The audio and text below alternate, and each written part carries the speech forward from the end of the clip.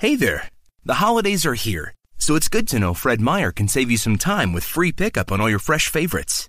Whether your traditions call for a hearty helping of juicy ham, ample apple pie, or Aunt Sue's legendary twice-stuffed stuffing, Fred Meyer has got you covered. So order for free pickup at fredmeyer.com or the app and get more time to get your holiday on when you grab your groceries curbside. Fred Meyer, fresh for everyone. Free pickup on orders of $35 or more. Restrictions may apply. Welcome to the Everyday Mindfulness Show, the off-the-cuff exploration of everyday aha moments and life experiences. Let's get started with your host, author, speaker, provocateur, and a bit of a goofball, Mike Domish. And welcome to another episode of this week's show. We want to dive right in because today is a good friend who I am thrilled to have on the show. We've been excited to get you on the show for a while. Not only is he a friend, but he is a Hall of Fame speaker, performer, entertainer. You're talking main stage Vegas level, one of a kind only that does what Jason Hewlett does. Jason, so amazing to have you on here today. Thank you for joining us on the show. You're funny, man. That was way too big of an intro. I don't know what to say. For your listeners, hey, you can't see what I'm doing right now, but it's awesome. Well, actually, here's the good news. Some of them are watching you on YouTube. So, well, yes. Hi. Exactly. So, that's what I do when I'm on video. Hey! Now, for those of you who can't see, how would you describe what you just did? I did a nose wiggle like a bunny.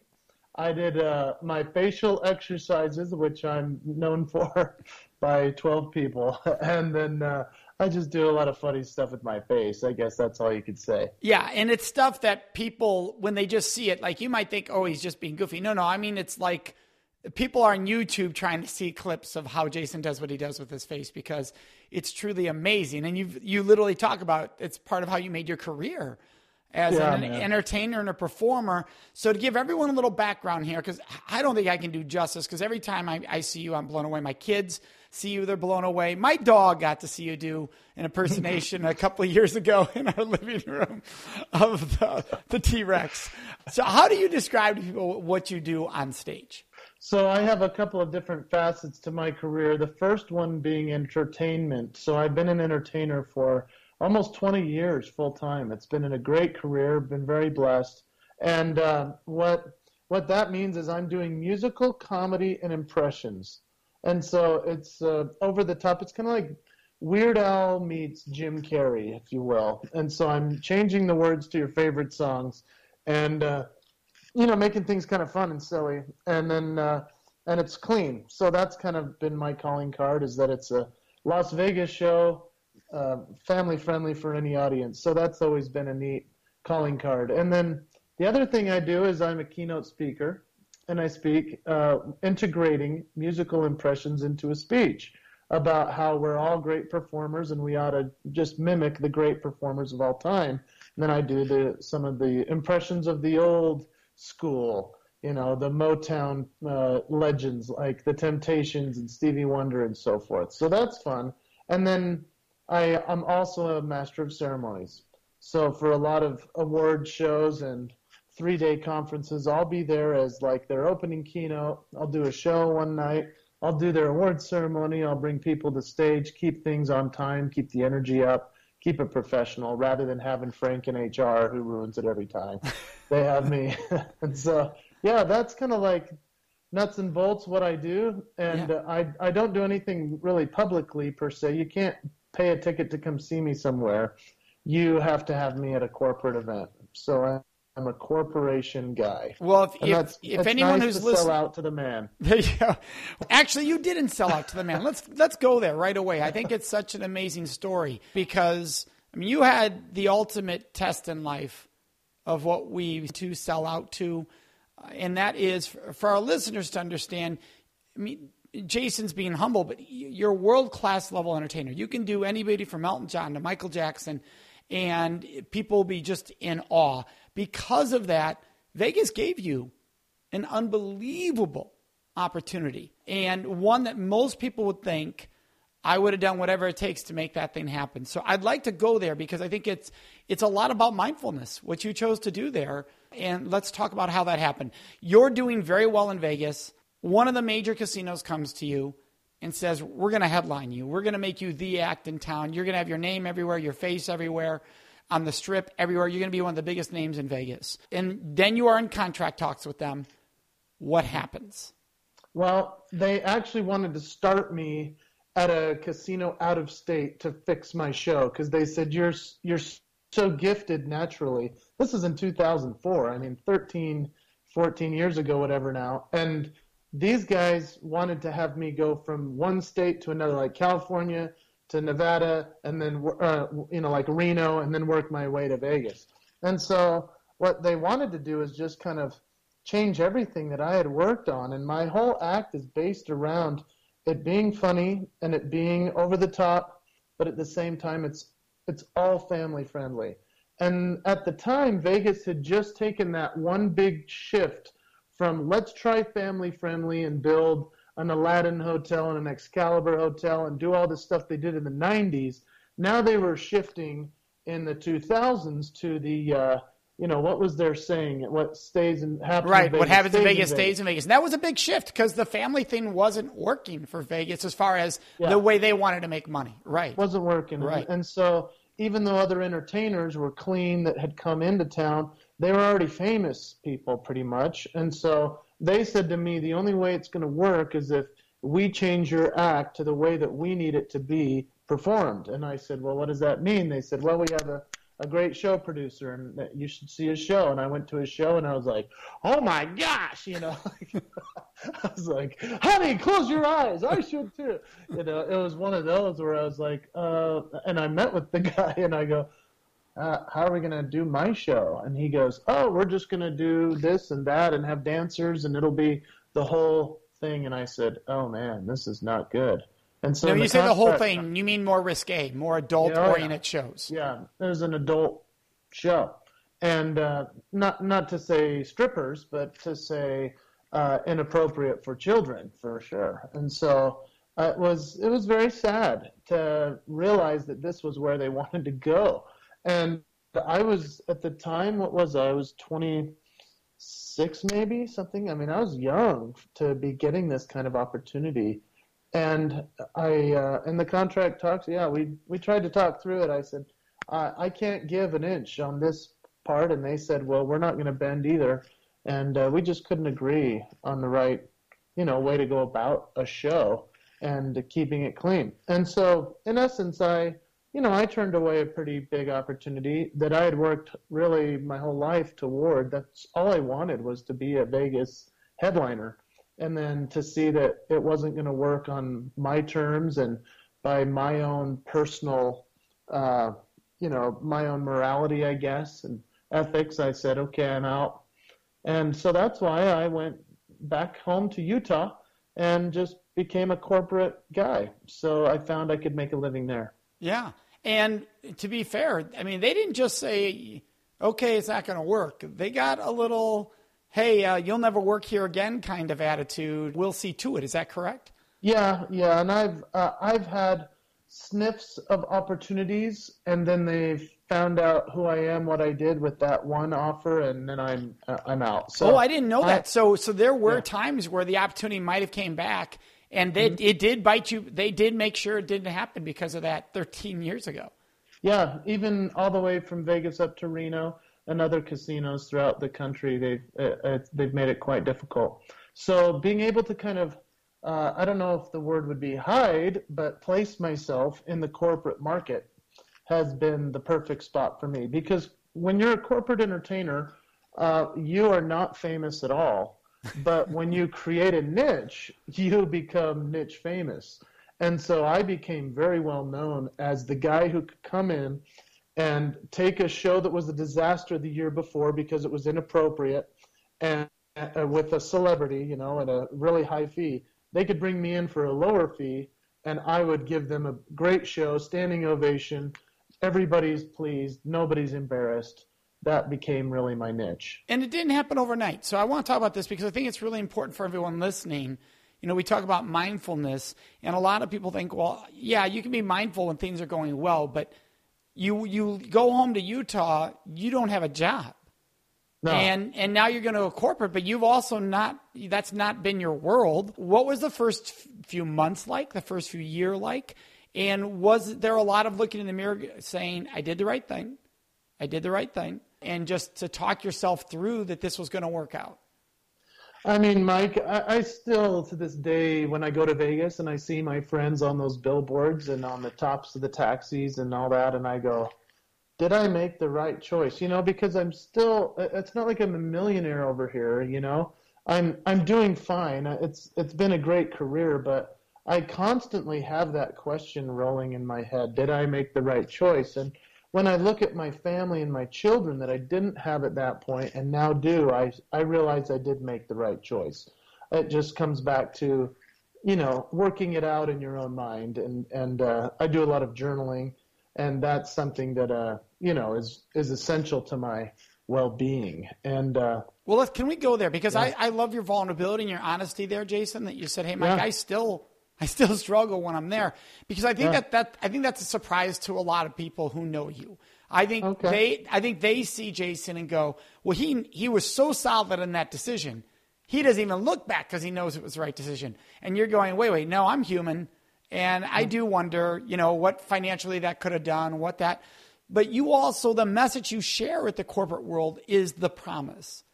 Yeah. And you lived that in that moment, this promise to yourself, your beliefs, your values. So can you explain to people what that means to you to live a promise? So yeah, that became my corporate message, and I've created it over the last year and a half, really, and it became something, or it came out of the concept of, I'm this guy who has made a promise to myself, and I'm going to keep it. And how does that relate to businesses? Well, we always talk about goals. Hey, what are our goals for this year? Let's set some goals, especially coming into the new year. What are our resolutions? What are we going to do? And I say, why set a goal when you can make a promise? I mean, the promise is a higher level of commitment.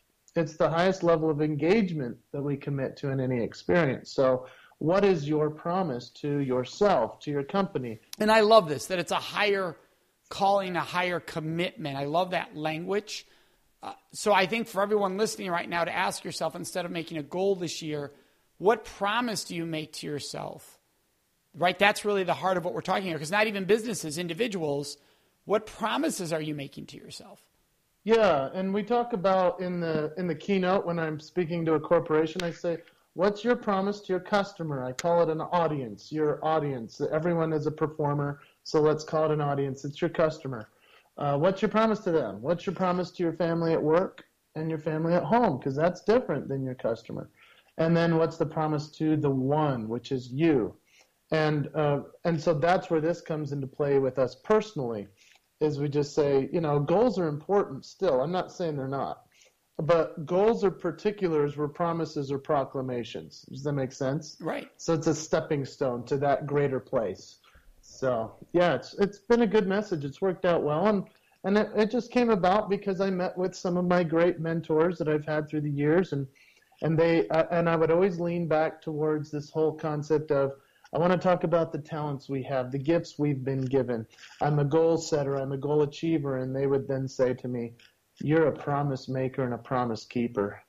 And that's when I realized, okay, that's pretty cool. Nobody owns the promise market, so I'll do that. Right. So can we talk about some examples? What would be a promise to yourself? A promise to yourself would be, I go to sleep really late just because of my entertainment life, background and so forth. So I go to bed really late. That means that it's hard for me to wake up in the morning to get my kids off to school. But this school year I said, okay, instead of saying I'm going to justify sleeping past the time they go to school because I stayed up so late, if I go to bed at 3 a.m., I'm still going to wake up at 7 a.m. We're going to all get up with music playing, and it's going to be, either spiritual or fun. I like to either do like a nice hymn and then like a pop song. And that wakes them up. That gets our energy going. And then I get them downstairs. We open up our scriptures and we read our scriptures for 10 or 15 minutes. And that just gets us in the right mindset every single morning to making a great day. We have a family prayer. We discuss what's happening for the day. We talk about, who we want to influence that day, how we can help a certain kid that's struggling in their class, and then they go to school. So in the past, before the promise, I would make a goal every morning to wake up, and I wasn't strong enough. And I'd just be like, goodbye, kids, yelling from bed, Right. Now, if I go to bed at 3 a.m., I am up at 7 a.m. no matter how exhausted I am. And yeah, it affects my rest of my day, but it always is the right thing to do. That's what the promise comes down to. It's just the right thing to do for ourselves. And so I hope that's an okay example. No, that's a great example. I love it. And I think there is a big difference. I think when people set goals, you think, all right, when I hit my goal, I'm going to reward myself. With a promise, do you take that away? Because that's just a promise. You don't reward yourself for a promise. The reward is whatever you're doing that is the reason you're doing the promise in and of itself. In your case, the time with the kids. Yeah, the reward is the benefit of actually keeping the promise. Right. Exactly. So really, it's already built in. We're with the goal. Like if you said, I'm going to set a goal to lose 30 pounds this year, and I've set this goal over and over for years. Okay.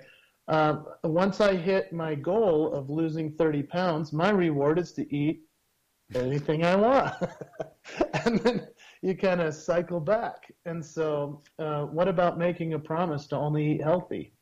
And to only give your body the best and do the best for your body. I'm instead of setting a goal to become a better dad, I wanted to make a promise to be the kind of dad that every kid would want to have. And so it's just shifting the language a little bit, and it makes a huge difference. I think it's fantastic. Are there times where you fail your promise? Where I fail it? Yeah. Oh, sure, man. Yeah. I think that's honest for people to hear, right? Because they think, he makes his promise and now it's perfect. No. Right. So how do you balance that it was a promise and I broke it to myself? Is a restart? How do you view that when that happens? So in the Christian world, we believe in this concept of repentance, that we can repent of something we've done incorrectly. And unfortunately, a lot of people think that you have to live a perfect life to have a great eternal existence, let's say. However, what they don't realize is that we believe that someone came and paid that price for us. All we have to do is give it to them, to Jesus Christ, right? And so when I fail a promise to myself, I go, well, I can either internalize that and feel and hate myself and never make another promise, or I can just say, darn, I screwed up. Take accountability, take ownership, and pass it off and go forward. Make a new promise and work your way through it. I love it. And so what has been, you mentioned with time with the kids, what are some other ways that you've seen it? Has it worked out for you physically? Because you are somebody that's made a promise to yourself that way. And, you've talked very openly about that process. Yeah. And in this past year, I've had a very big struggle because I lost 30 pounds last year in 2016 as I was the keynote speaker for the National Speakers Association. I wanted to look tip-top shape, and I did. I looked great. And then because I had starved myself for 2 months, and I all of a sudden started eating again, and my body came back to where it normally wants to go. So where I'm at this point is I'm now accountable with my son. My son is a workout machine. He's a 9-year-old who wants to play in the NBA. So he's eating really strict and perfect. He won't even touch sugar. And I'm like, I wish I had your discipline, And so we have an accountability journal together, my son and I. And I write down what I've eaten that day. And that's really shifted my promise to myself and, to my son to say, it's one thing to send your meals that you ate to your trainer. It's a whole other thing to have your son look at it and go, what a loser you are, Dad. Right. So that's where I'm at. I'm obviously not in tip-top shape, but I am at the shape of a very healthy dad who gets to play with his kids, be around them in a quantity time and not just quality time, but a lot of quantity time that creates quality time. And so, not to justify it, but Yeah, I'm Well, back I wouldn't, knowing you and seeing you, I wouldn't know you're not in tip-top shape. So, I mean, I look at you and it seems like you're taking really great care of yourself. You brought up twice now journaling. How does journaling play a part for you? You just mentioned that in this case with food, it helped you see that, right? It helped your son and you have that discussion. And you mentioned earlier that you journal. So what are ways that you journal? Is it a daily? Is it a twice a day? What kind of things are you journaling? And for anybody watching, he's holding up literally his journal right now. Yeah, so this is my journal, and obviously lots of writing in here. What does this do for me? This is something that is, first of all, sacred, because it's my thoughts, it's my fears, it's my challenges, it's my triumphs, it's my history. And so it's a constant reminder of how to be grateful. And it's fascinating when you open that book and you're angry, and every single time I write, it seems to resolve in gratitude, and finding that space that I know that I need to be in. And so I started journaling when I was in high school, and then that carried over into my mission. I'm a Mormon, and so I went on a mission to Brazil, wrote in my journal every single day. That really set the pattern for my life, that I wanted to do what I'm doing now. I wanted to be a messenger of joy. And so that's what it's become. And so when you journal, like Brene Brown talks about just writing your rawest of rawest feelings and thoughts as if no one will ever read it without any fear. And you said you always get to a place of gratitude. So are you opening the journal with the what am I grateful for? Or are you opening the journal to say, I'm going to let out whatever needs to let out? It could be the ugliest me, and I'm going to write that. Yeah. And then in that process, I'll get to that place of gratitude. Is that what you're referring to? That's exactly right. Yeah, and it's sometimes, I'm thinking the other day, 12 pages before I got to gratitude, and my hand was cramping, and I was on the plane for 6 hours anyway, and I was just furiously writing. The people all around me are looking at me like, what a nut. But I was like, this gig didn't go well, and I don't know what's happening with business and blah, blah, blah. And then all of a sudden it came back to the resolution of, man, I'm so blessed to do what I do. And but you have to go there. I think you have to face the darkness to get the light, right? Yeah. So, I'm reading a book right now called The Upside of Your Dark Side that talks about that too, that same concept. And so you write, do you think there's a big difference in handwriting, because yours is handwritten, versus typing? Yeah, big difference. And because it's tangible, and it's something we did in our youth. When you're a little kid, you're not necessarily typing in a QWERTY keyboard.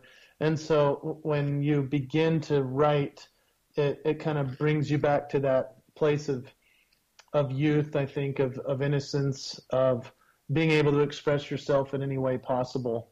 As you know Jason Kotecki, one of the great artists in the whole world.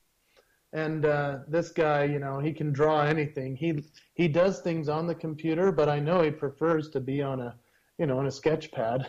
It's just kind of how artists are. You have to have something in their hands. And so I'm an artist, and I'll tell you, without the cursive and the handwriting and all that stuff, I've tried journaling on my computer. It doesn't work. Nowhere near. Do you ever fear, because I know I've had this fear myself, and I know others I've talked to have it, that when you put it in writing, handwritten, into a book that somebody could pick up or that could be left on a plane, do you fear that vulnerability or your darkest thoughts somebody else capturing or reading? No. And the reason is because it's both raw, and it's funny, and it's pathetic, and it's awesome. I mean, it's really just a great story. In essence, somebody someday could grab all my journals and make an incredible movie out of it. Well, I love what you said there, because it's raw and it's funny and it's fun and it's brilliant. Because what's so wonderful about that statement is you owning your gifts in this world, right? Yeah. It wasn't that it was just pathetic. No, I'm a gift, and so this is me. So if the journal is truly me, then it's a gift too. And I think that's really neat for us to all think of, that if you really write your raw self, that might be the greatest gift somebody opens up. Maybe you do somehow leave it behind, but the person who finds it, their life has changed because they're going through a rough patch, and they see you in a rough patch, but then you take it out of a rough patch. I mean, who knows how that could portray? You mentioned the movie. is that something that you've thought of or worked on as far as writing the story or the book? No. I'm just saying, I'll be way more famous when I'm gone, kind of a thing. Just because I think that as an artist, I'm not quite sure where I'm at as far as, currently in this world, in the vernacular of artistry and so forth. And so I went to a play a couple years ago with a friend, and I can't remember which even play it was, but I remember the line where the kid says, he goes, "I'm an artist." He goes, and I just don't know if I'm either no good or ahead of my time. Does that weigh as an artist? Does that weigh on you? Do you think, will my impact be left behind? Yeah, and that's a big deal to me. For some reason, I've just, captured that in my brain as to what I want to have people remember me for, and what my contribution really is the more important part. What do I leave behind? And I actually wrote about that in my blog. And so the other one I was going to mention is if your emotions are so raw in the journaling, then you can also do a blog that's a little bit less graphic, if you will. Right. And that's a really wonderful cathartic process, is to write a consistent blog. I do 2 per week. One is for speakers and entertainers, how to make a career of this. And then the other is just my promise blog. But the promise all does come down to the promise to yourself. Are they usually coming out of your journal? Yeah, they're usually stories that have happened or things I've thought through the week. Oh, I should share this. And they're not hugely read. I have a list of maybe 15, 20,000 readers or something, but I do whatever I can to let them know. People are hearing that going, what do you mean they're not read? You have readers of 15 to 20,000. Yeah, for a lot of people, that's mind-boggling. Not very many commenters, I guess. Right. I totally understand that. Same thing here. Yes. Yeah. And so, but you just keep writing. Do you feel good though that I've seen you? I see what you do for people's lives from an audience perspective. Are you the artist and I know you're not the tortured artist because we've talked about that already to a degree, but are you comfortable knowing you have made that contribution? Like, can you look in the mirror each day and go, yeah, I've made a contribution in this world. And if God forbid something happened to me today, I've made my contribution. Or is there, I need to do more? Yeah, that's interesting. I've had that talk a lot with myself. And because I have so many friends, family passing away now at my age, I'm facing mortality in quite the different perspective. I believe that if I died on the plane out for my next gig, I would obviously be sad to miss out on my kids' lives and so forth. But as far as my contribution to the world, I feel like I have lived to such a level of trying to make it count that if I do go, it's okay. I mean, I feel good about what I've done, and I've been on this earth for almost 40 years. Been pretty cool. I've got a lot more left, hopefully, and so I'm working now mostly on legacy projects, and that's what my kids can remember me for. And so I'm writing an album of music about embracing fatherhood, something I've never seen done before. It's also including art like Shel Silverstein, and it's very basic, but it's raw, it's real, it's painful, it's beautiful.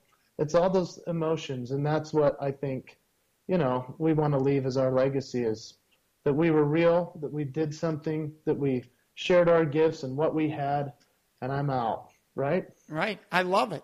Very much you and I are on the same page in that. If it happened, I'm happy with what I do in front of audiences and what I do when I'm not in front of audiences. It doesn't mean that there are things I'm not happy about myself. That's human, right? Of course, there are things I've made mistakes. I've said things the wrong way. I haven't always treated people the way I should have treated them. But did I make the contribution that I set out to make? And am I continuing to work on it? Yeah, right. That's the fun part. But I love what you said, and fulfilling more than fun. It's a fulfilling part. What I love that you said, though, is you brought up several times today, right? Our dark and our raw, all of that has to be able to be in play to really have a major contribution. Like if we're trying to contribute by just showing our best self, I made that mistake. I've made that mistake in my career of I'll just show my best self.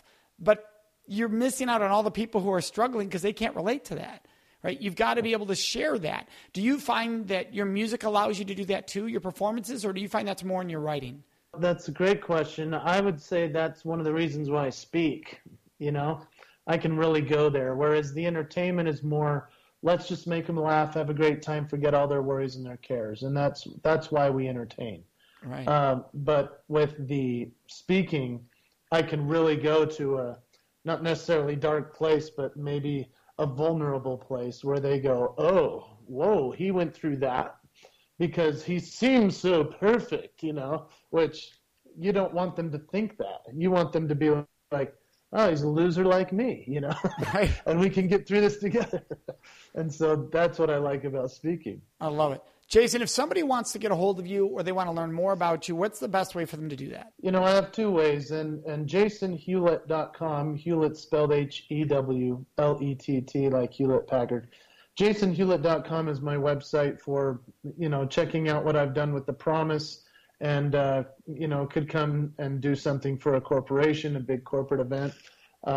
Currently, I've been so blessed to have gigs where it's like most of my events are 500 people to 10,000, and the average seems to be 2,000 people per audience. So these are huge events I get to do. It's a great blessing, and I love doing it. And it's really a good way to close a conference because what I'm bringing to the table is funny, it's raw, it's emotional. People are laughing until they cry, and crying because they just realize something that they can change, and then they run home to their family. It's a great closing keynote. I love it. And the other place is my training, the jhetraining.com, and that's just where I teach you how to make a career from the stage. If you want to learn how to do some of the things that I've done in my business, some of the great ways to cultivate relationships, which is what business is about, and how to have the right mindset,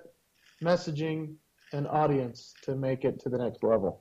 Love it. Thank you so much, Jason, for sharing so openly, honestly with us today. It's been phenomenal. You're the best, man. I'm so proud of you. Thanks for your work to the world. You have contributed greatly. Well, thank you. Thank you, Jason. I appreciate that. And for everyone listening, hopefully you got a little taste here of Jason here because he's truly an amazing human being and contributor to this world, to our society.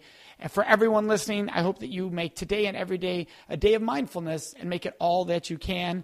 Until next time. We appreciate you being a part of our vibrant, oftentimes silly, and always vulnerable community. If you have an idea, a thought, want to sponsor the show, or just want to say hi, send us an email at listen@everydaymindfulnessshow.com and check us out at everydaymindfulnessshow.com. Have a joyful, mindful week.